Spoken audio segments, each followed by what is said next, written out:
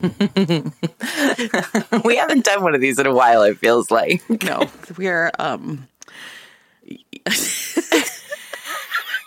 Why did we decide to do this? because everybody, we have a Patreon now and we have a Discord, and it's a very like fast moving, robust Discord. And one of the things that's really funny, I'm going to tell this from like my perspective, is when we first set up the Discord before any of our like patrons or whatever were in it, there were just like a couple of channels. And I remember showing you and Eric a Discord I'm in with like a lot of people.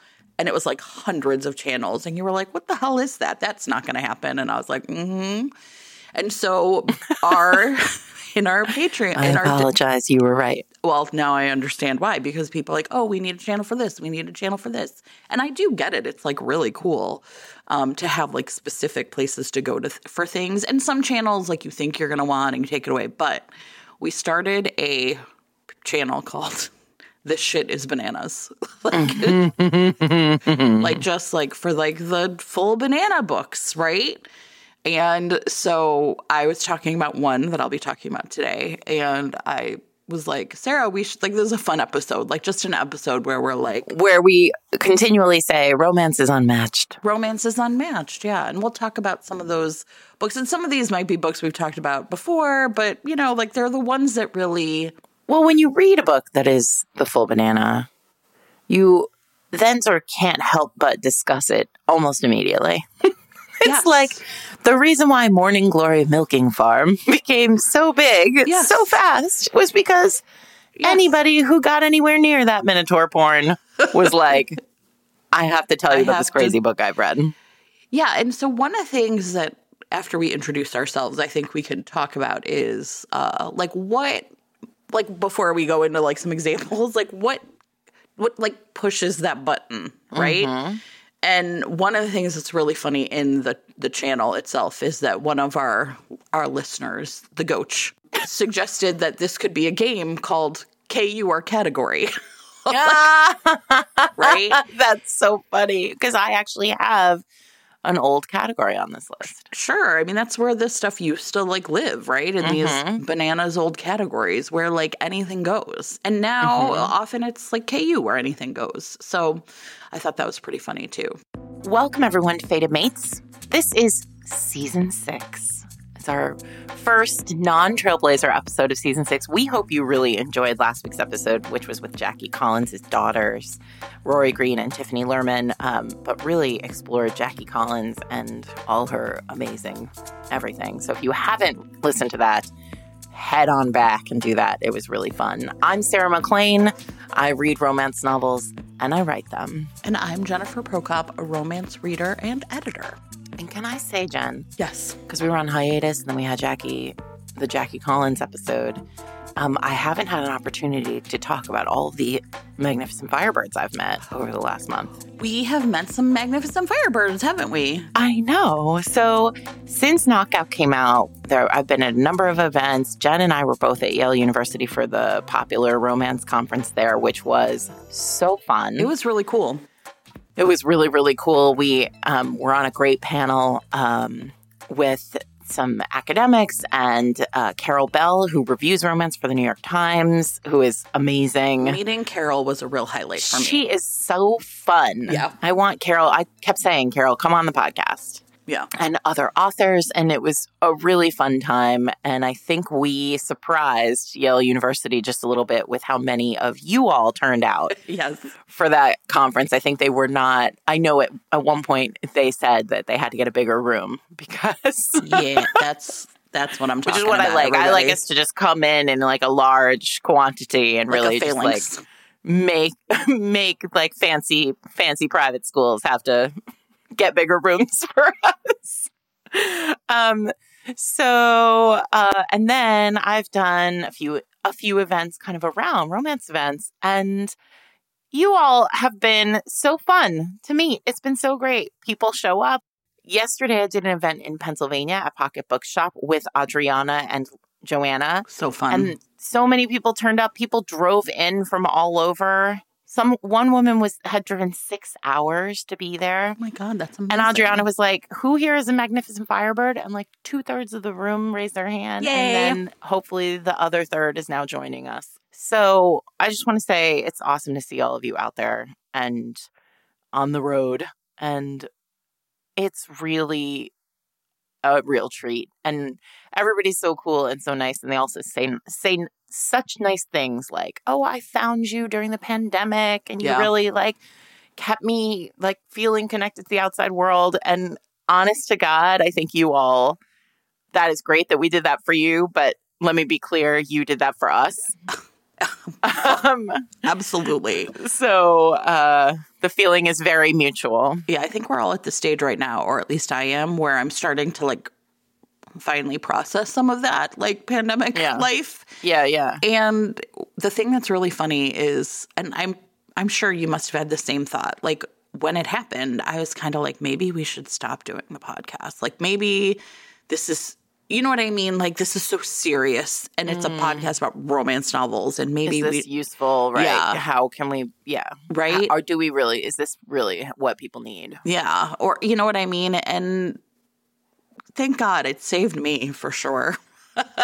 You know, I don't know. I mean, I just feel like it really.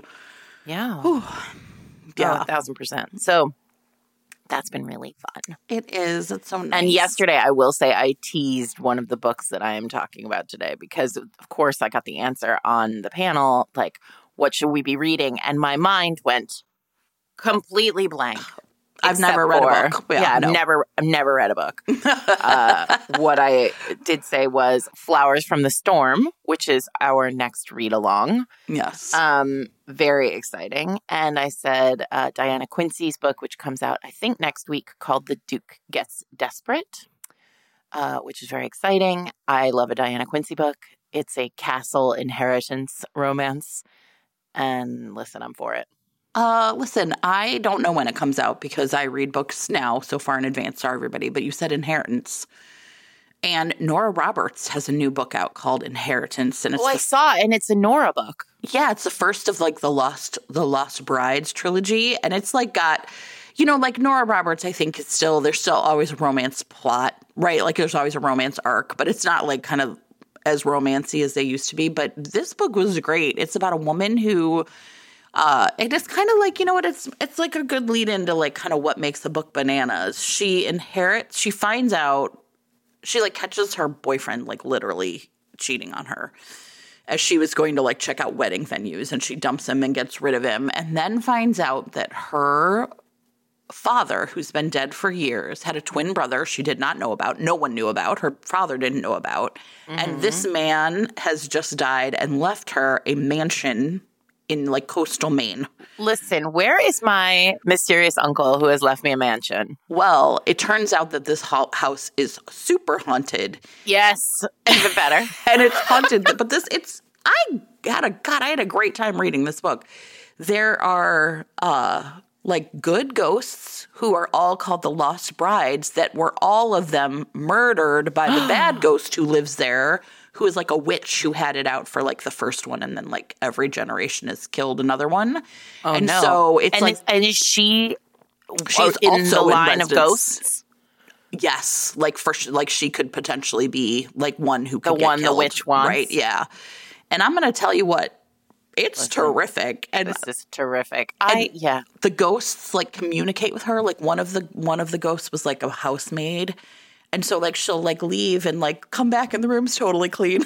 Oh, my God. I want a haunted house like that. No kidding. And then one of them... Only Nora is like, let me tell you what this great ghost does. This ghost wants to clean your kitchen. You're like, God bless. One of them, this is what I thought was really clever, too, like, can control, like, the iPad, and so communicates by playing songs. So, like, if you know what I mean? Like, the titles will come up, and, like, when the cute man she's going to get with comes in, it's always playing, like, songs about how he's a hunk or whatever. And she's like, cut it out. And I was That's like, so funny. Oh, my gosh. Great. What a funny, that sounds like a book that was really fun to write for her, too. Yeah, and it's also, like, I think one of the things about, like, and this does, like I said, like, leads into this discussion of, like, what makes a book bananas, right? Mm-hmm.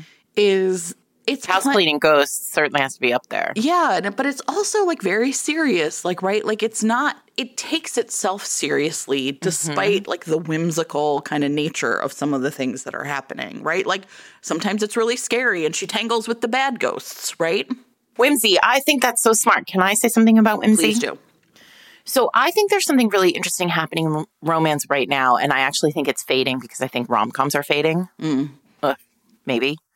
So, because, and at some point, here's the way romance works. We've all been through this, right? Like at some point, the biggest thing fades. And the reason why the biggest thing fades is because we all get tired. Yeah. And like some of us love rom-coms and will never be tired of them. And you know what? There will be books for you forever. Of course. But most of us get to a point where we're like, okay, like we have now read every possible iteration of fake dating, right? I fell down the stairs and landed in like a cake that was supposed to be going to this man's birthday dinner. Right? Like, so that is a bad example of a rom-com meet cute, but it's possible that was written. So I don't know. Smashing into the cake at the reception was the literal meet cute of red, white, and royal blue. So there you go. Perfect. So I just added stairs. Anyway, the point is that so we've all sort of read enough of that, and now we're like, what's next? And everybody seems to think that what's next is fantasy. So we'll see. I mean, Jen and I, of course, are like, what is next? What's this going to look like? And what I'm sort of hoping for is, now I'm on a real tangent, is like the fantasy actually means paranormal, and then I'm very much for this. It means dragons. I'm sorry to report. They seem I to know, really be but pushing couldn't dragons. It be like ancillary vampires, giving people blowjobs? I mean, the full banana, Cressley Cole's Immortals After Dark, but sure. That's season 1. Anyway, whimsy is really interesting because I do think that it feels like it is in the realm of rom-coms, right? Yeah. But it can really pull you out of a romance because it can make, for me, whimsy, if it's not, deployed with a scalpel, right, can really make characters seem like children. Yeah. And I mean that not only like, oh, she's so whimsical, right? Like the manic pixie dream girl of like whimsical characters. But I actually mean like in the world building, it's whimsical. The whimsy in the world feels like, oh no. Yeah. Like now everybody feels like swept up in this like almost immaturity. Yeah. And what I mean by that is not, I don't like whimsy. I love a ghost who communicates with song titles. That is funny and weird and cute, and I love it. What I struggle with is like when that's dialed up too much. And I have an example, which I'm not going to give, unfortunately, everyone, because it would definitely like, identify the book for many people. But like, I'll think about like a comparative example, but it can get to be too much. Right. Like you're living in like Willy Wonka's chocolate factory. Yeah. And I'm like, I don't really want that for too long. Which, by the way, speaking of Willy Wonka's chocolate factory, Adriana told me yesterday that there's this great novel. It's not a romance called The Wishing Game. There might be a romance in it. Mm-hmm. And it is a Book of the Month Club pick. Like it's been very well received. I think it had a book talker at Pocket Books in Lancaster, where we were yesterday. It's called The Wishing Game, and it's basically like Willy Wonka's chocolate factory, but with adults and books. Oh, that's sign me up. I know, right? Yeah. So, it sounds like you like there's like it's a fantasy novel where there are books, like books come from like books. The books are magical in some way. Amazing. Yeah. And she inherits ultimately, there's like this competition for, the next book. It's a series of books and the books are kind of magical. And he brings like the author brings his like biggest fans to a place and to play a game, and the winner wins a copy of the next book. Oh, that's cool. And it's just for them. That's cool. That's so fun. And it's actually Meg Schaefer is Tiffany Rice. Oh. Mm-hmm. Well, there you go. Tiffany Rice. This week's episode of Fated Mates is sponsored by P. Rain, authors of Vow of Revenge, the first book in the Mafia Academy series. This is for our Mafia girlies, obviously, and here's the deal. Mirabella La Rosa was supposed to be sent to an arranged marriage to the next in line to lead the Costa crime family. And she was not thrilled about this as a future career plan. She did not want to just be some beautiful, like, mafia don's wife and, like, just carrying on this, like, mafia tradition. Instead, she had plans. But it all worked out fine because right before the wedding, her fiance and his father were killed in a car bomb, act against their family.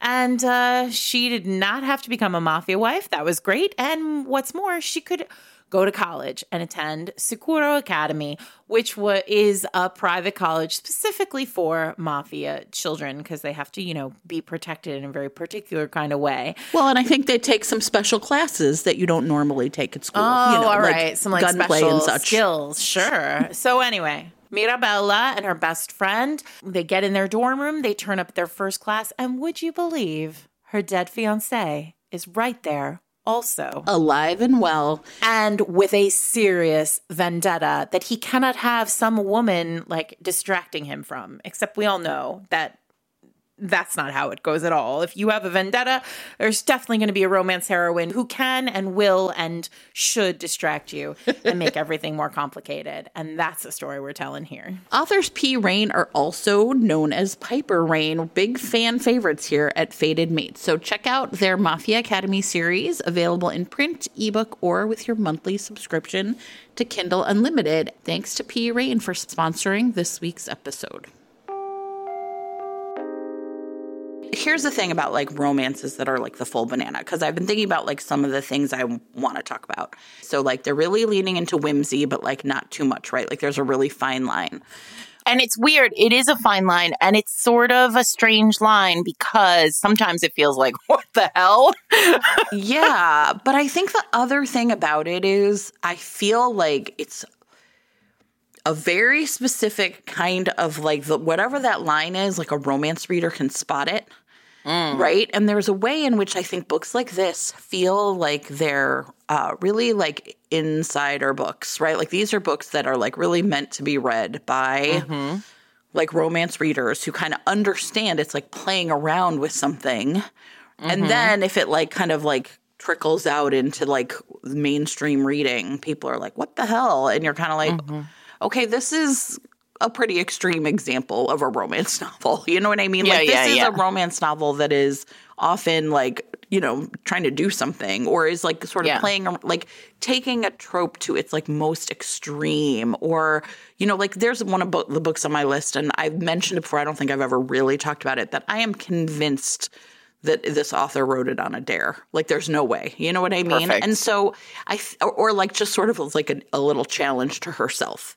Because it's just like you can see it in the writing that, like, the author is having fun too. Yeah. There's another, like, subset of the full banana that's just, like, the crazy sex stuff, right? Like, so I've got one of those on there. The book I always think of, is the one where, like, it's a plumber and he makes a dildo. Right? He attaches a dildo to a drill. Please don't try this at home. No, this is not for public action. Very unsafe. Everyone feels like that. Really. Professional driver, closed course. Yeah, right? But there is a great image, a great drawing of the dildo by our friend Jennifer Porter. Jennifer Porter. And she keeps, like, a whole list of, like, that stuff. But, like, sometimes those happen in books where show notes. That's just, like, the wackiest thing. But to me, a book that's the full banana is a plot. It's a plotting thing.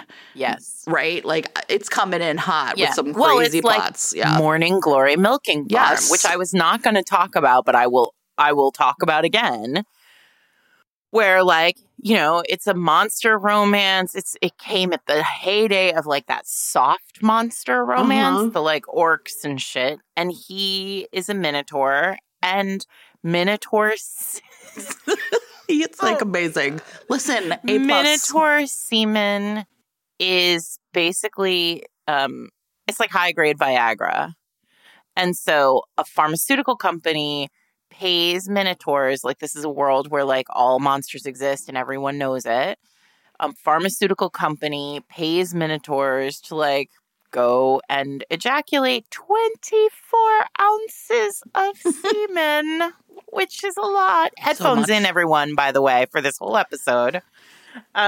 Sorry to the mechanics in the world who just heard that. Anyway, 24 ounces is 2 soda cans full. And then they take that semen and turn it into Viagra, essentially. It's not called Viagra, but you know what we're talking about. Right. And that is the literal plot. The heroine, like, has a job where she, like, jerks off minotaurs for a living. Yeah. And it's all very, you know, buttoned up and professional, above the line until she falls for one of these minotaurs. Yes. BT dubs, Jen. I was told yesterday that there is a second version of Morning Glory Milking Farm told from his perspective. Oh. Am I going to read it? 1,000%. I'm sorry. I cannot quit that Minotaur. I believe you are contractually obligated to read that. I will report back, everyone. When you come across one of these books, either because, you know, everyone's talking about it or has discovered it at the same time, or you like kind of run into it, I think like part of the thing is you have to kind of read it for like what it is. So like, yeah. You know, one of the books I'm like looking, I like am truly delighted by, like it has terrible Goodreads reviews, but I'm kind of like, you can't really treat this as like a serious endeavor. This is not a right? serious exercise. What I will say is this, and I want to say this with love. Yeah. I'm not certain I'm recommending any of these books. Oh, no. Sure. This is just like when the mood if strikes. you wrote one of these books, I was delighted. Yeah. I'm not certain that I'm like putting them on like the Pulitzer Prize list. No. Because some of this stuff is weird. Well, and I think like there's the part that's like kind of fun about it is it's like, well, what's it trying to do, right? Like what's the weirdness for? And I think that is kind of the part where you're like, okay, that's going to delight me, you know? And then I think the thing about like the full banana is there's ways in which, you know, you can see it trickle into like kind of books like more mainstream. Like, look, Gorilla Twins is pretty much like Gorilla Twins I would put on the Pulitzer Prize list. So, I mean, I'm all ready.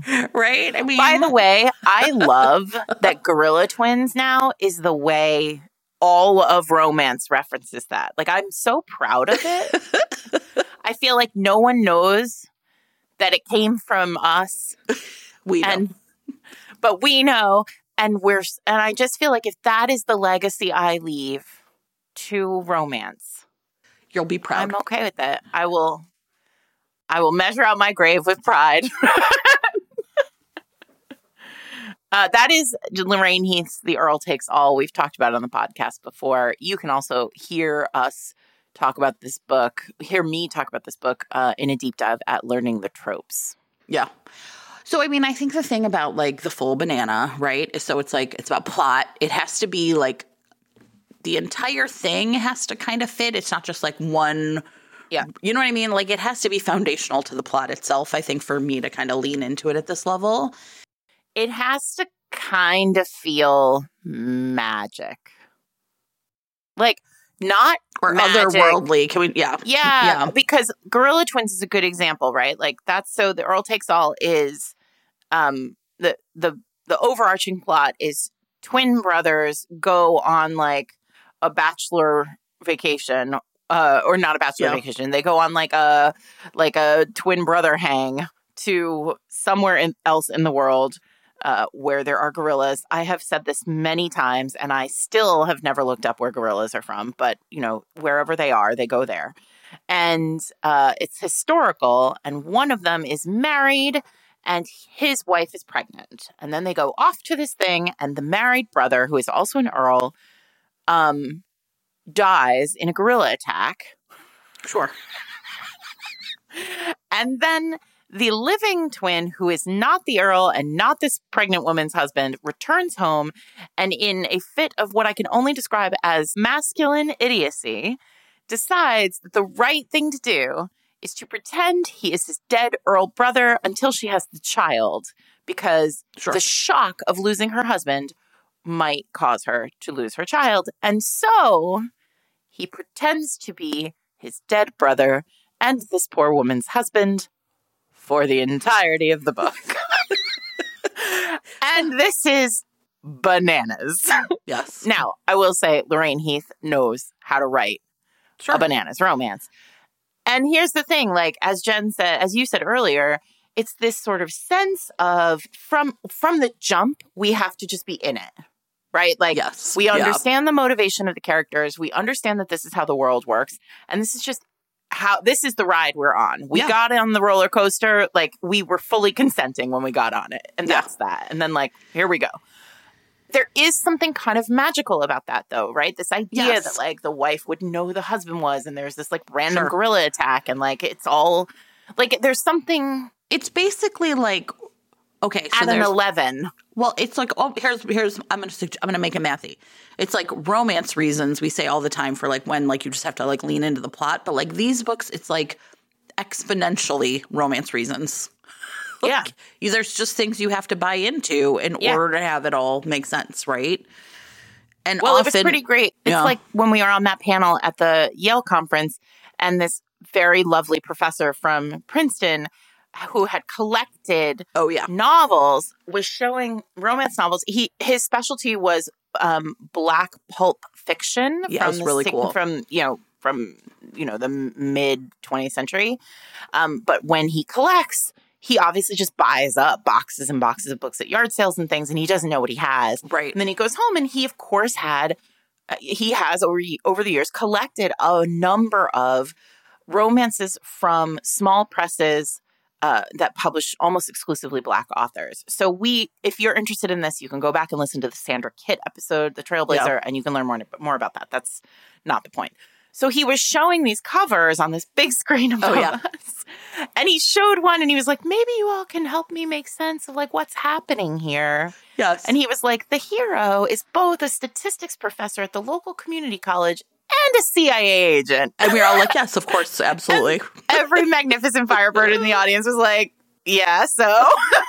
What's the big deal? Of course. Duh. Which is romance reasons. Romance reasons, like, right? Of course. Right? But not the full banana. Because that, you see, I mean, that's just a Tuesday in romance.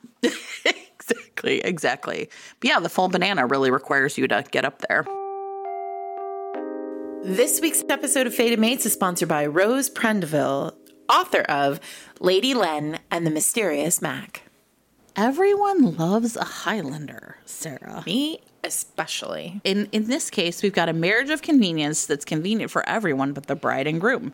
He never wanted to be a laird, and she never wanted to marry one, but their dads wanted both of those things.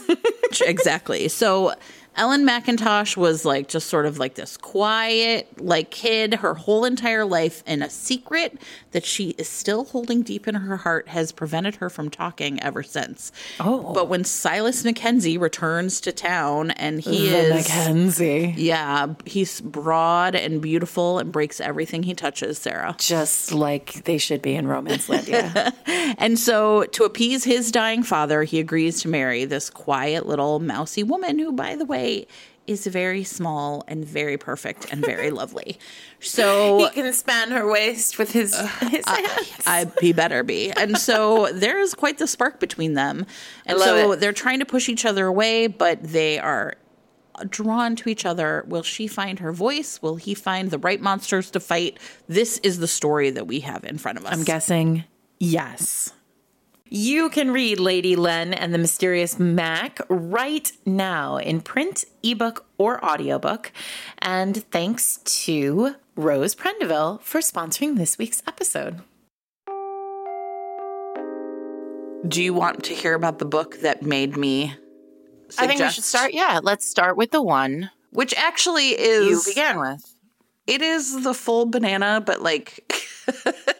Okay, so I'll tell you the magic. This is a mafia romance called Sweet Temptation by Cora Riley. Now, unlike some books where you know it's the full banana going in, right? Like Born and Glory Milking Farm, there's no that you're a consenting adult there.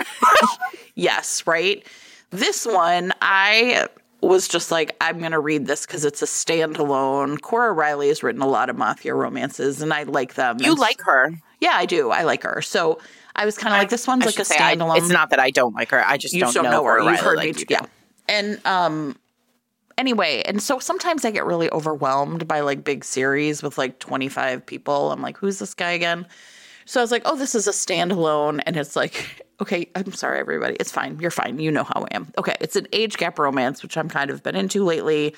And the deal is like this man is some underboss of Philadelphia or whatever. And his wife died under circumstances which have led everyone else to think that maybe he murdered her. Mm-hmm.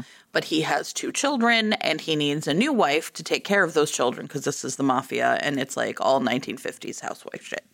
So his name's Cassio, and so, he goes around, and Julia is like, 18, and she's going to get married him because this is how it works. You get married off into the mafia when you're raised in the mafia, whatever. I am always like, is any of this true? But whatever, I just work here. So it's just like kind of all pretty normal at this point, right? I mean, he's very possessive and, whatever. So here's where it gets like, it shifts up to the full banana kind of out of nowhere. Her brother is over at her house and, they're hanging out and like kind of like watching the kids or whatever. I can't, whatever. And the brother has always been like, you're too young. You should have been married, but whatever, it happened. So they're hanging out together. And then like one of the kids like vomits on her or something. So she has to go take a shower. And Cassio comes home and finds her in the shower and basically freaks the fuck out and is like, what were you doing with him? And she's like, it was my brother. What the fuck are you talking about? Like, she's like, what is going on? Why are you acting jealous? It's my brother, right? Like this is what? Okay. Only to find out that Cassio's first wife had been having an affair with her half-brother. Not her stepbrother, everybody. Her half-brother. And he walked in on them, which I think we could all imagine would be very upsetting. Right? I mean, I'm just going to say that. That would be a shocking thing to witness. And he also, like, she had sort of said, like, he should be my bodyguard because you could trust him. It's my brother. And so they'd been having this affair for years or whatever. And, okay, so I was like, okay, this is a lot. There's more. Incest is a fascinating twist. I was not expecting it, I will say. Not expecting it at all.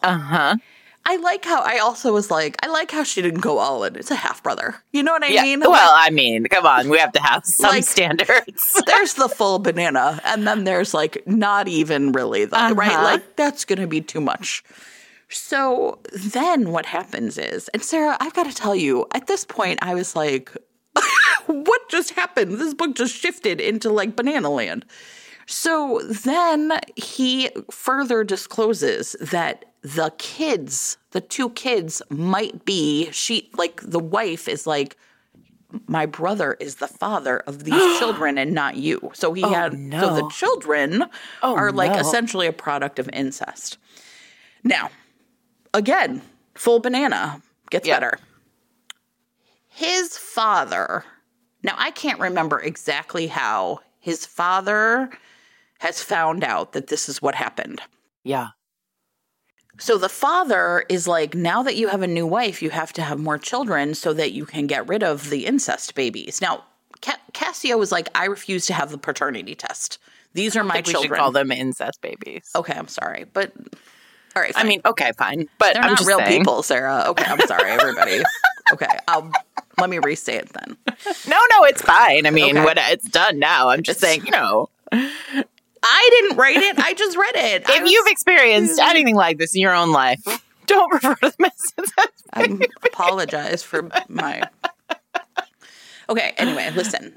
Because this is all Wait, so the dad is like, we need like legitimate children who would have genetic code that is, and rise up to take care of, to take their place in the mafia kingdom or whatever. Because the mafia is very concerned about legitimacy. So literally Cassio's basically like, Dad, we're fucking murderers. What are you talking about? Like, we don't these are my children. These are my children. And I actually, you know what I will say? At that moment in this crazy Banana Land book I was reading, I was like, yes, Cassio, you go, right? Exactly. Like, you're right. Finally, someone behaves like a normal person. These are my children, and we're fucking murderers, so we're not going to hold this against these these are innocent children. They're very young. I mean, like, I think they're both under 8 or 7. I mean, they're little. Yeah. So anyway, now fast forward like 10 years, right? And Julia is finally ready to like become a mother herself, like have her own children. And this is kind of like real late in the book, and you've sort of forgotten about the whole plot of the children and the incest and all that stuff. And Julia gets pregnant. So it's like 9 years later. So she's like 27. And meanwhile, his father has secretly had the children tested. And knows that they are not, Cassio's children. And so now that she's pregnant, the father's like, okay, I'm going to come back and revisit because I can never forget about these children not being legitimate and being the product of incest. So he goes to Cassio and he's basically like, or goes to Julia and is basically like, I told your father the truth because we want our real grandson to like rise to the throne or whatever. And then they have to like shut it all down by like threatening the dads and like going to the overboss to like shut up the underbosses. And then a lot happens. Yeah. And then here, oh my God, Sarah, I forgot. I totally forgot. This is when you're reading a full banana, you kind of forget all the good stuff. Mm-hmm. On her deathbed, because it turns out he did not kill his wife, right? Like she, I think, committed suicide. Obviously, right? He didn't kill his wife. Come on. I mean, he's a murderer, but not that kind of murderer. And she says to him, our parents knew what was going on and like sent me to marry you anyway. And she like in her suicide letter basically is like, our parents knew about the affair I was having with my brother, my half brother. And they like thought they could shake it out of her with this guy. No, maybe didn't care or were just like whatever. Like, and she said, it implies almost that they had something to do with it. It's very creepy. And she says at the end, like, I know flowers from the store. No, flowers in the attic. That's not the same as flowers from the store. Very different in this particular plot point. So the end of her letter basically says, because it's like her suicide note, I know that you will never forgive me, but I believe in your sense of vengeance. And he goes over to her house and murders her parents. Yes, there it is. That's the itch that I need scratched. If it's vengeance, I'm in. Perfect. Well, I mean, I don't have any notes on this one. Who could? If you were editing this book, you'd be like, okay, well. I'd be like, but what happened to the parents, right? I'd be like, maybe close move that this loop. comma. Oh, man. And I just was fascinated by it. I was like, wow. But then I was like, sure, blood lines matter, but not like that. I don't know. So it's really interesting, right? Because as you were talking, I recalled a book. This is how it's going to go this episode. 100%. As you were talking, I recalled this book that I really, really loved. And this is a good example of the difference between incest as a banana pants plot point and incest as like a thing. Like, listen, I'm getting there. I'm so sorry, everyone. But here we are. Headphones in. Vi Keelan and Penelope Ward wrote a book called Mr. Moneybags. And now this is one of my very favorite Vi Keelan and Penelope Ward books. The heroine is trying to exact vengeance on the hero for something that his father did or, whatever. I can't fully remember. It doesn't matter. Really, truly romance reasons, right? So she masquerades as a reporter to go in and interview him. He's like a billionaire, owns a company. They meet. They have this meet cute in the elevator where he tells her that he's a bike messenger. Like, she doesn't recognize him. He, like, pretends to be someone else. And so there's, like, all this identity back and forth. And, like, she's falling for both the bike messenger and for him, this, like, man. this like billionaire who owns the company, and like it's so adorable. And then like it all kind of nets out, and it's super sexy and great, but it's a very, very slow burn. Which, if you've read Vi and Penelope, it's like a weird thing where like that's not really what they do. So it's a very, very slow burn. Come to find out in like the third act, or the third act turning point, is that there is a possibility they are half siblings. Ooh. And they are in love. Like by this point, they are in it. And it becomes clear that like there's a possibility that his father, upon whom she was exacting vengeance, and her mother were half siblings. Oop. No, I'm sorry. And her mother were whatever. I can't do the DNA piece right now. But it becomes clear that it is possible that they both have the same father. Yeah. Right. And so, what's amazing about this is there is a moment in this. This is one of those books I can see myself reading. I was in my parents' house on the couch. Yes. And I literally sat straight up and was like, is this actually happening? Because it didn't feel bananas. Right. It just felt crazy. Yes. Like, what is happening? And they literally are so in love with each other. And they do send out, like, for DNA testing. And they are sitting in his house crying, the two of them, because they love each other so much. Yeah. And they, like, have this conversation that's like, if we are half siblings, how are we going to survive? Yeah. And he's like, and so they go through like, we could just like run away and like never have children and like move somewhere no one would ever know us. And like, and it's so emotional, and like, I'm emotional about it and I don't, how? So anyway, Yeah. Have you ever seen the movie? Example. Have you ever seen the movie Lone Star? No. Is that another one? Yes. Listen, this is some weird shit, everyone. And I'm not, like, this is not my thing. But it is a weird, like... Listen, I love that movie, but like, those two, the book you described, it's different. Yeah. It's not yet. What you described was like, this is the full banana. What I described is like, there's this like wacky plot point that's really emotional, played for, not for crazy. It's played for emotion. And it is bananas. So anyway, that's a book I do really recommend. It's so interesting to see how they do it.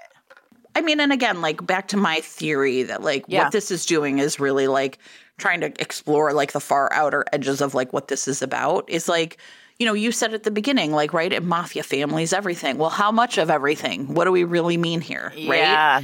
I mean, and I think like similar like this movie Lone Star, which is, I mean, probably from the 90s. And it's a great movie. It's but it's like a similar thing because it's about like racial dynamics in the town and like sort of who gets to be like white.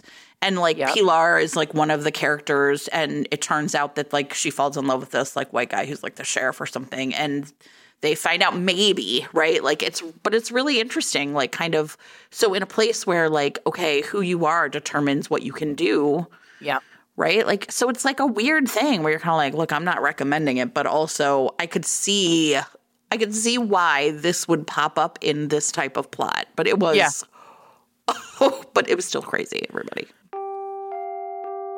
This week's episode of Fated Mates is sponsored by Andy James, author of Ruin and Redemption for the Earl. I love a ruined heroine. Me too. I mean, what a great place to start. In this case, we have Lady Elise Pelham, who has been ruined for breaking like one of those dumb rules in society. And she didn't even really care about it. And so what happens is she's like, you know what? Great. I'm going to make a life for myself. She's not going to let this, like, she's not eager to like claw her way back into the ton, right? I love it. So she is out there embracing her new life and new freedom when she meets Reed Claiborne, the new Earl of Weston.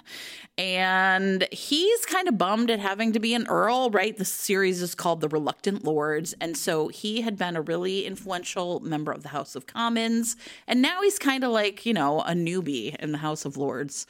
And so Elise and Reed have this instant attraction, but in order to be with him, she would really have to give up that life that she's making for herself in order her to like go back to the aristocrats and, you know, the way they treated her. So this is a great story about someone who has got that like, just when I thought I was out, they pulled me back in energy, but make it Regency. I love it. If you love a Regency romance, ruination as a plot point like we do, age gap romance, or a dude with a newly inherited title, this one is for you. You can get Ruin and Redemption for the Earl, the second book in the Reluctant Lord series, right now in print, ebook, or with a monthly subscription to Kindle Unlimited. Thanks to Andy James for sponsoring this week's episode. Okay, so I wanted to... All right, I have a category. Okay. Which is inanimate objects. I.e., the hero is one. First of all, shout out to Christina from Christina Lauren for bringing this to my attention in the group chat.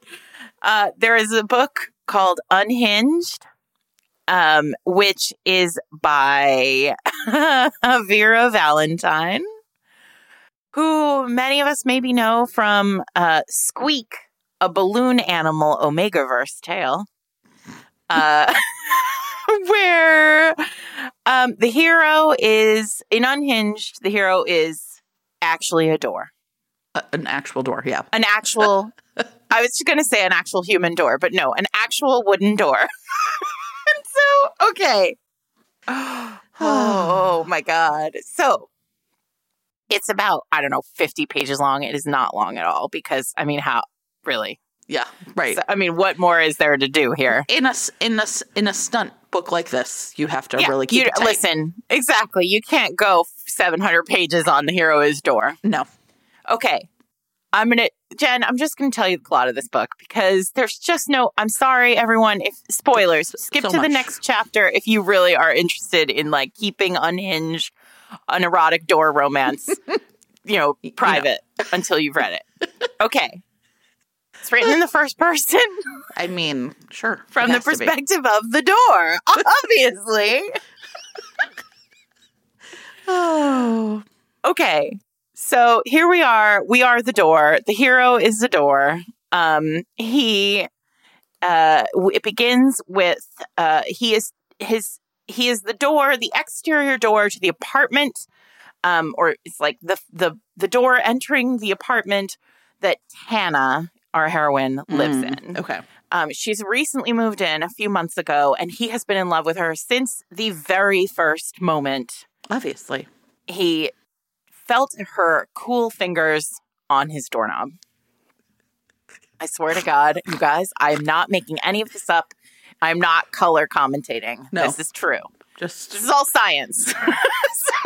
His doorknob. Okay. Stop. Let me just... I'm still processing his doorknob. So here's the problem. Tana has a dirtbag landlord who murdered a girl a few months earlier. And the door witnessed this. The door saw this happen. Saw the landlord drag the woman out into the woods. Obviously, the door can only see what is in his vision, his line of sight. Got it. And so Tana, and he knows that the landlord is using like his master key to come into Tana's apartment and like sniff around in her stuff and like be gross. And so he is like, I can't protect her, right? Like this is not a magic door. He cannot lock himself or slam. Like he can't do any of those things. Like he's I cannot stress enough. Just a door. He's just a door. But he's like obsessed with this woman who like the air conditioning unit sometimes like is on the fritz. And so she like, wears like tank tops and like, short shorts. And he's like in love with her. He's wild about her. I love short shorts. I'm sorry. Okay. So, all right. So all of this is, very serious. Except, so he's like stressed. He's like a stressed door because he knows that this landlord, like, he can't protect her. The only thing he can do is like she throws the deadbolt, but like the landlord has a key. Yeah. So he's like bummed. But it's okay because one day his father turns up. Yes, the door has a father.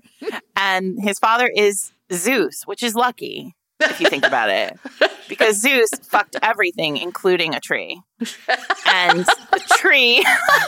You guys, I swear to God, this is the plot of this book.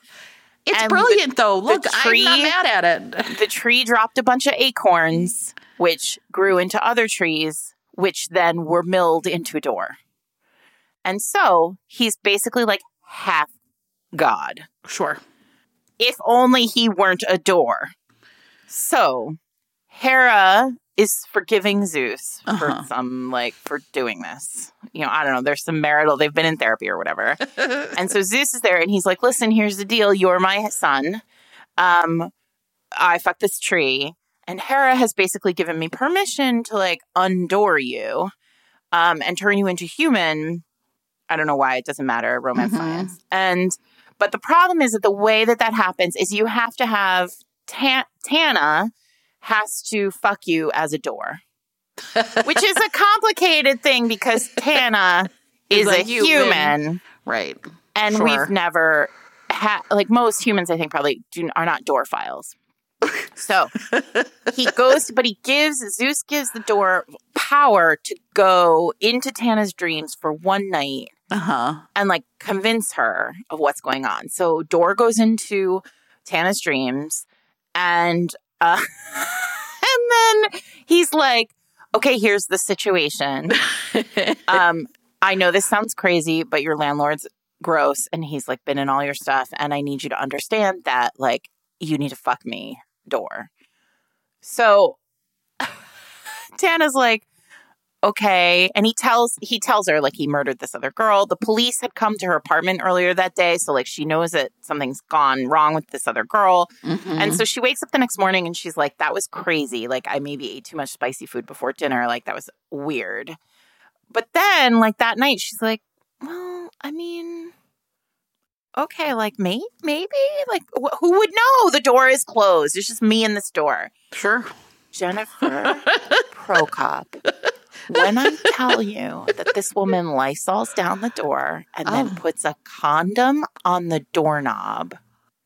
Safe sex even for doors. Listen, I don't even like literally the condom came out and I was like, what is happening? And possibly I think because of lube, I'm not sure. Sure. It doesn't make any sense at all. But she condoms up the doorknob and then she fucks the door. And then he becomes a human. Sure. And the door is then gone from the apartment. And she's like, who are you? Why are you here? And he's like, I'm the door. And she's like, and then she looks and the door is gone from her apartment. Yeah. And then he's able to like fully protect her from her, dirtbag landlord. Sure. And it is, listen, the name is Destiny. This book is unhinged. And what I love possibly the most is that on the cover, the apartment number. Jen, can you guess what the apartment number is? Is it 69? It is 69. Of course it is. Of course it is. I mean, listen, that is Unhinged by Vera Valentine. Enjoy, my loves. Amazing. Safe sex with doors. I mean, I appreciate it. I really do. I do. I think it's amazing. Ooh. I'm agog. It's a lot, right? You know what though I love about it is like if you're gonna like where did the door come from and it's Zeus who had sex with Tree? Like, listen, I'm not mad about that. It's amazing. No, listen, I mean that is good world building. Zeus was out doing whatever he wanted to do. I don't understand. How did this door get magic? Zeus fucked a tree. And he explains it. He's like, there was a really attractive knot, like, on the tree. And I'm like, oh my God, what? Right. But also, okay, cool. Cool. Amazing. Cool. All right. So, well, I have a similar kind of what the fuck kind of shifter book. And this is the one I've like mentioned before, but I don't know if I've ever really talked about it because it is, and it's like 10 years old. I think, but it has stayed with me as being full bananas for a long time. Mm-hmm. And it is called Hedging His Bets by Celia Kyle. Uh-huh. And I think somebody else, Mina Carter maybe. No, wait. Yes, Celia Kyle and Mina Carter. And listen, these two have been around, right? Like, these are names maybe we've heard of. Like, Mina Carter writes, like, sci-fi and paranormal, and Celia Kyle writes a bunch of shifters. And I am convinced that these two did it, like, on a dare, because the plot of this book is that Blake is a hedgehog shifter. Yes, sure. Sure. Mm-hmm. And what happens is... oh, boy. So he's like a local kind of bad boy, right? His name's Blake, and, you know, he's just like drinking and partying, and he is very aware of the fact that if people knew that he was not a werewolf, but like a were-hedgehog, well, they would laugh at him. They would laugh at him, right? And so, you know, but even though he shifts into something small and prickly, he still has all like the shifter, like alpha-ness or whatever, right? So he's super strong and super sexy and, you know, whatever. And the woman he kind of is after is the owner of a local bar, and her name is Honey. And Honey keeps hedgehogs as pets. Now, I will say, this is where it breaks down for me a little bit, because I personally don't ever really want to read a book where someone, like, fucks a pet. It's too much for me, right? No, that I draw a line there, yeah. That seems too much, and that's, I think, really what kind of pushes this over into full bananas territory. Wait, now, so is he one of her hedgehogs? No, so he's not.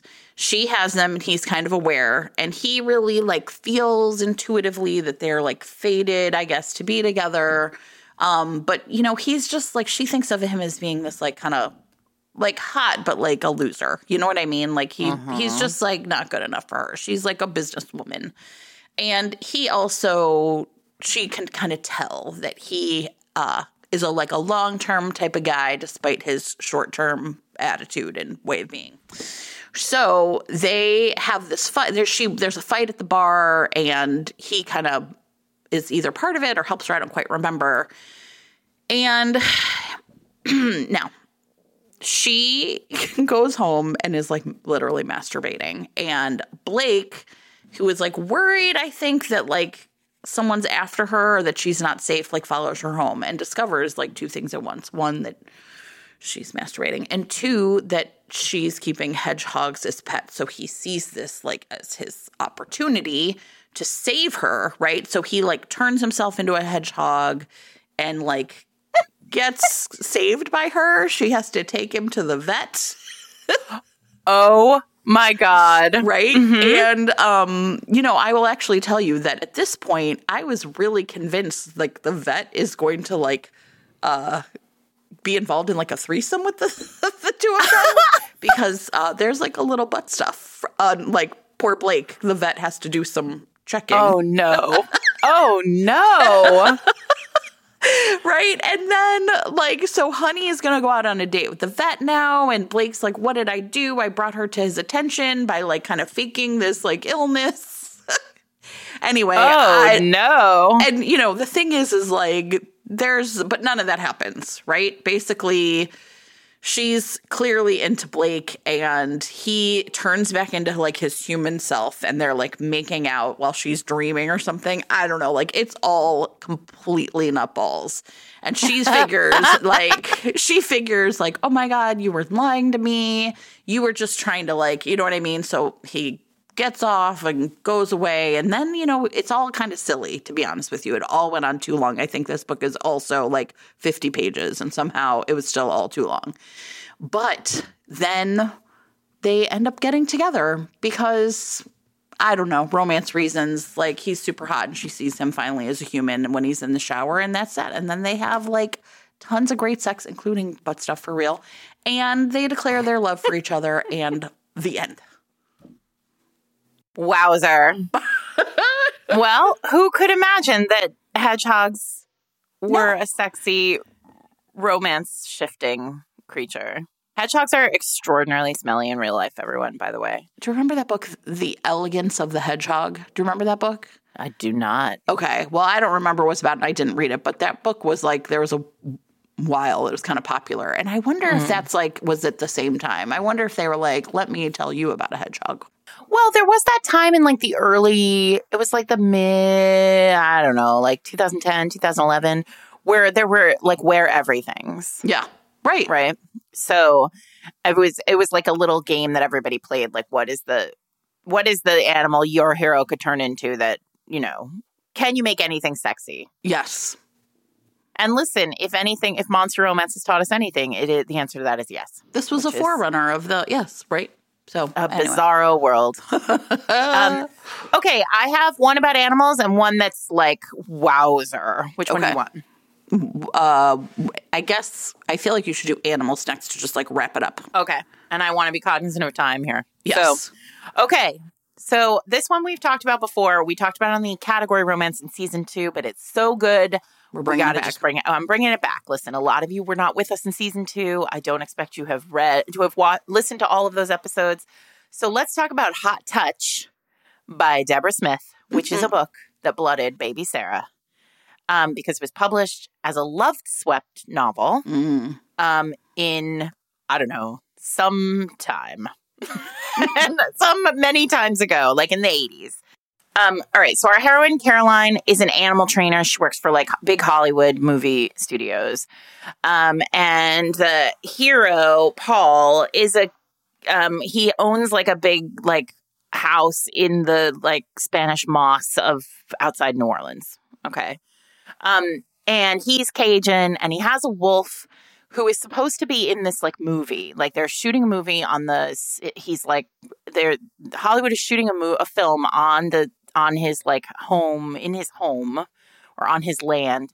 And he has a wolf and the wolf is, not cooperating. He doesn't take direction. Sure. So, because they're running out of budget, like they're behind because the stupid wolf won't do what the stupid wolf is supposed to do. And Paul, who owns this wolf, who has always been able to like keep this wolf on the straight and narrow, is unable to contain this wolf. And so what else are they to do? But they call in Caroline, who is like perfect in every way and also like has a magic way with animals. Sure. And that is not hyperbole. She is in fact able to speak to animals. Obviously. Right? So she turns up. Paul is like, who the F is this person? Why would she be able to manage my wolf? The meet cute is over a gigantic alligator who is stuck in the middle of the road. And it's this great moment where he's like, she's stopped in the car and like it's a long drive up to his house. And she's like, we got to get this alligator out of the road. And he's like, well, nobody moves like Big Mama or whatever the alligator's name is. And she goes, well, I can move her. And then she gets out of her car and walks up to this alligator and says, you know, something along the lines of like, get out of the road or I'll turn you into a handbag. And but in her mind, telepathically, Jen, she's like, would you please move out of the road? Like, I really care about you, and I hope you're having a lovely day. And the alligator like gets up and like walks off the road. And of course, Paul is just like, why is this woman, you know, flummoxing me? They get there and this wolf is sad. His wolf is depressed. And she's like, this wolf is sad. And he's like, it's a wolf. And like, everyone is like, what the hell? And she's like, this wolf is sad and he won't tell me very much. And like, but you know, she stays to like help like manage the wolf on set. And he's like, this is my wolf. You don't know about my wolf. And then it turns out that the wolf is depressed because his girlfriend has been caught by the neighbor and is in a dogfighting ring. And so she's like, okay. So he's like, I got to save my girlfriend. The wolf has to save his girlfriend. Sure, of course. And so she's like, we have to save his girlfriend. And Paul is like, what? We can't go onto my neighbor's property. Like, what are you talking about? And she's like, listen, I don't understand what's going on over there, but he has a girlfriend. Your dog has a girlfriend. And the girlfriend is in danger and he needs to save her. And he's like, what are you talking about? This is crazy. And then she and the dog and the wolf, like, sneak into the neighbor's property and discover this like massive dogfighting ring. And like the wolf's girlfriend dog is in this massive dogfighting ring, and she gets caught by the like bad neighbor, and Paul has to come and save her. And he realizes in the moment, he's like, oh my God, you were right.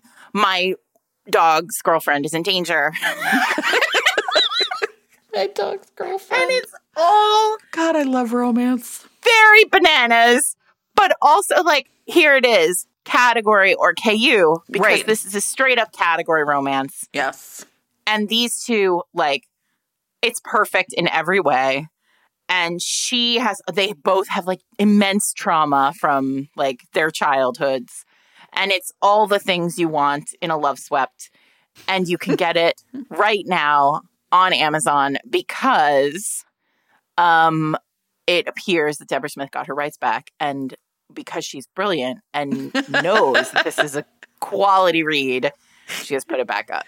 This is one of those books, I will tell you, I have not read this book since I was like 12. I think about it all the regularly. Time. All the time. Like there's a moment in this book where she's lying in bed in this like hot plantation, like New Orleans, like, big plantation house, right? She's staring at the ceiling and she's watching she's making a spider go walk around in circles, like, because she can't sleep. And I'm like, why do I think about that all the time, Jen? Why? Why is that a thing that fills up brain space? I have no idea. I don't understand. And better than counting sheep. Like, but also, like, why is this the greatest secondary love story in romance? I don't understand. Like, why are these wolves so important to me? I don't know. This wolf and his girlfriend. And but the girlfriend isn't a wolf. The girlfriend is like a dog. A pit bull. Yeah. And then they like fall in love and have puppies. It's so cute. I don't even know. It's the only book that has a dog in it that I care about. And like, I don't even know. It's amazing. A+. Mm-hmm. Like, seriously, you'd get that and just be like, yes, let's do it. Right? Yeah. First of all, it's like 200 pages long. Read it in an hour. Enjoy your life. Well, perfect. Don't let anybody tell you what to do. Go save your girlfriend. Okay. Exactly. Paul deserves everything he gets. Yeah. It's like, you're wrong. We can't go onto the neighbor's land. She's like, to save your beloved wolf's girlfriend, we can do anything we want. We can do anything we want. Justice. Justice must be served. The bad guys are running a dogfighting ring, which is in fact really bad. Yeah. P.S. I too think that we should go onto the neighbor's land to stop that. But I don't think, to be fair, I don't think Paul knew what was going on over there. Fair. Until it all became clear with the wolf. Yeah. His depressed wolf.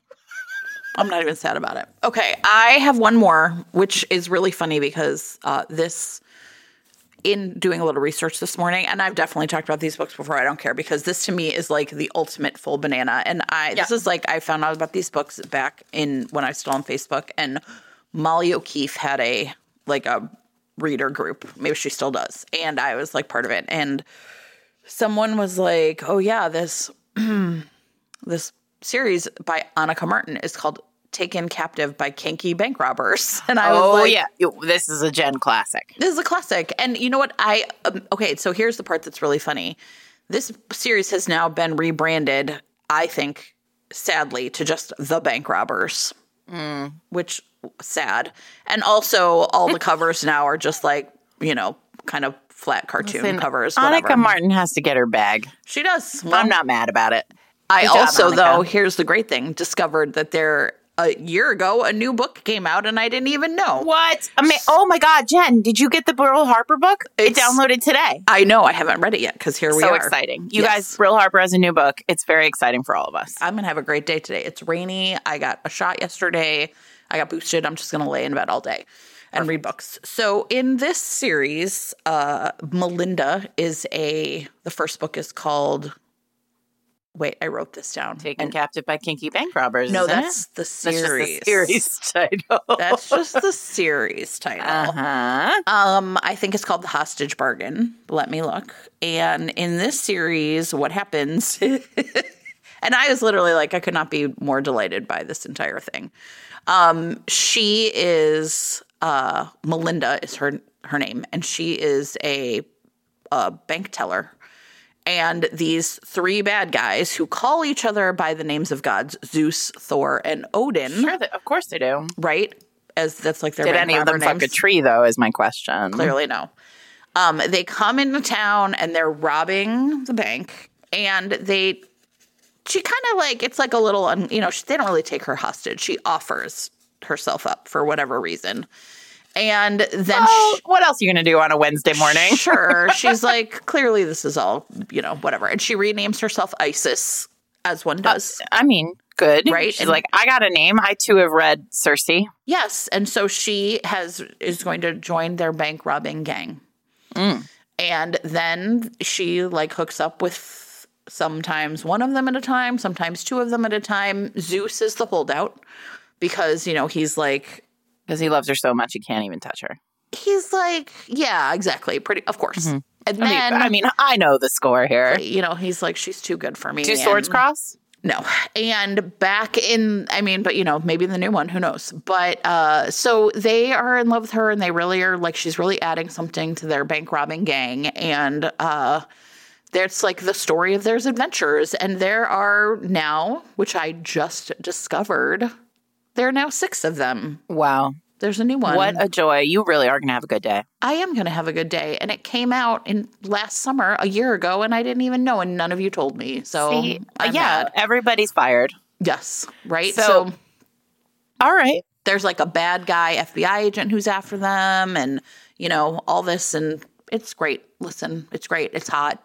They're kinky bank robbers. And this is, I believe, the first book where I really coined the phrase danger bang, or I didn't coin it. Other people have called it danger bang, because when Isis and Zeus finally get together, they have been like captured by bad guys. They are literally inside of like a shipping container somewhere. It's very hot, very hot. There's no air in there, but that's where they do it for the first time, of course. Amazing. All right. I was like, it's so hot you can't even like, but you're going to do it. Fine. Great. My final one is Sawyer Bennett's Uncivilized, and I got to tell you guys, woof. I don't even think I've. All right, there's a lot going on here, but I feel like I need to just qualify with like all the qualifiers, and you're going to understand why when I describe this book to you. But the brief was the full banana, and so here we are. Okay. So when Zach was 7 years old and the child of missionaries, his parents took him on a mission trip into the Amazon. Okay. They died. And Zach was raised. Oh, boy. Yes, here we are. Yes. Was raised by like a tribesman from a tribe in Amazon, in the Amazon. And it was all great. This tribe, like, he's very, very happy. Like, there is like, it's great. And I will say this, it is presented as, Sawyer Bennett is clearly attempting to not make this as weird as it could be, which, okay. But it's just, listen, it's the full banana. Like, what are you going to do? This is where we are. But he's like separated from, it's a very isolated tribe. It's separated from like everything. Mm-hmm. Back in the United States, his grandfather has been searching for him for 25 years or something. Okay. Sure. And finally finds this woman who is an anthropologist, Moira, who, has like basically agrees to go into the Amazon and try to find this. Essentially, he's looking for his heir. This is a real like old school historical vibe, but current day. Moira goes into the Amazon because she specializes in like this particular area and finds Zach there and brings him back to the world, America, sure, and like modern technology. But of course, the tribe in the Amazon is like very cool about sex. Like, sex is like totally fine. Like, it's not, they don't, like, Zach has not been raised with any of the like American puritanical views. And so like, he's just like, let's fuck all the time. Obviously. And so it is like this like high heat erotic romance that has this kind of Tarzan Jane. It's clearly a Tarzan Jane book. Yes, right. And it is, but he also like quickly starts to learn the language. He quickly picks up on like, he's so brilliant. He's like, by the end of this book, he's like a billionaire. Of course. There's a lot going on in this book. And then of course, like, but like continues to go back to his home, to like his family and the people that he loves, like in the Amazon. It is, wow, Jen. Wow. Like it really is. I mean, but there is also like, it is super duper smutty. Like, like I'm not upset about it, but also the whole time you're like, is this appropriate? I don't know. Nisha Sharma told me to read it like a million years ago, and I did, and I wasn't mad about it. No. You were like, this is nice. But I do, you know, I have some, I got some questions about like, but also Tarzan Jane is like a real tough sell in 2023. Yes. So, I mean, what I want to say to all of you out there is this is one of those books that like, I get it. It's big problems, but also like it's super dirty, and I didn't hate it. Sometimes you just need that, right? And I feel like they're harder and harder to find, the super dirty and stuff, also like, don't do this. Like, don't go into the Amazon and like rescue people who seem to be very happy in their lives. And if like you're a billionaire grandpa out there, like, just leave your money to the American Cancer Foundation or something. Well, Sarah, I mean, if you would like to hear more about these bananas books, you can join our Patreon and get in our Discord. And there's like I said, a channel. It's literally called This Shit is Bananas. And one day I joked, this is where I live now. Yeah. Because sometimes you just need it. You just need it to be really like over the top, right? It's like, to me, like these books are like the equivalent of like soap opera, daytime television. You know what I mean? Like just like where anything goes. And it's delightful. And that's what you want sometimes.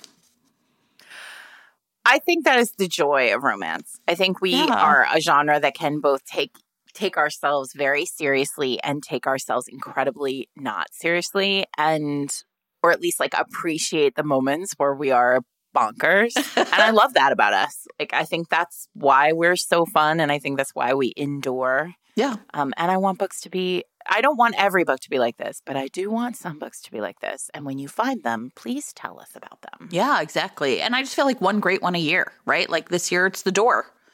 And a couple years ago it was Born in Glory Milking Farm. Like, this is what we want. We just want one great book a year to scratch that itch or turn that knob. But, you know, make sure that you're having safe sex with your doors. I mean, when she Lysoled it down, I was like, that's good. That prevents UTI. But then she put a condom on the doorknob. And I was like, I'm confused by that. I have so many questions, but I'm not going to get into them here, the mechanics of this. I'm going to have to read it. No. Just like Adriana was like, well, is there a chair? Yeah, right. Like me, I was like, is she very tall? What? I think she's doing like splits? What's happening? She's like, she's like weird Barbie. She's just always in the splits. And I think we end it there. Everyone, I'm Sarah McLean. I'm here with my friend Jen Prokop. This is season 6 of Fated Mates. Thanks so much for being with us, those of you who've been with us for a long time. And those of you who are new, boy, do you have a lot of other episodes to get through to join us here. You can find us at fatedmates.net, on Twitter, sort of, at Fated Mates, on Instagram at Fated Mates Pod, on Threads, but we don't really use it, to be honest. We'll get there. And you can join our Patreon. Learn more at fatedmates.net/Patreon. The Patreon gets you access to monthly episodes if you just cannot get enough of us. Also, our fun 5-minute Firebirds videos where we have our friends and people we love in romance join us for 5 to 10 minutes to talk about something that's not about books usually. And the Discord where you too can talk about this shit being bananas. If you've read a completely unhinged book recently, make sure you tell us about it, because that's just what good friends do. Have a great week, everybody.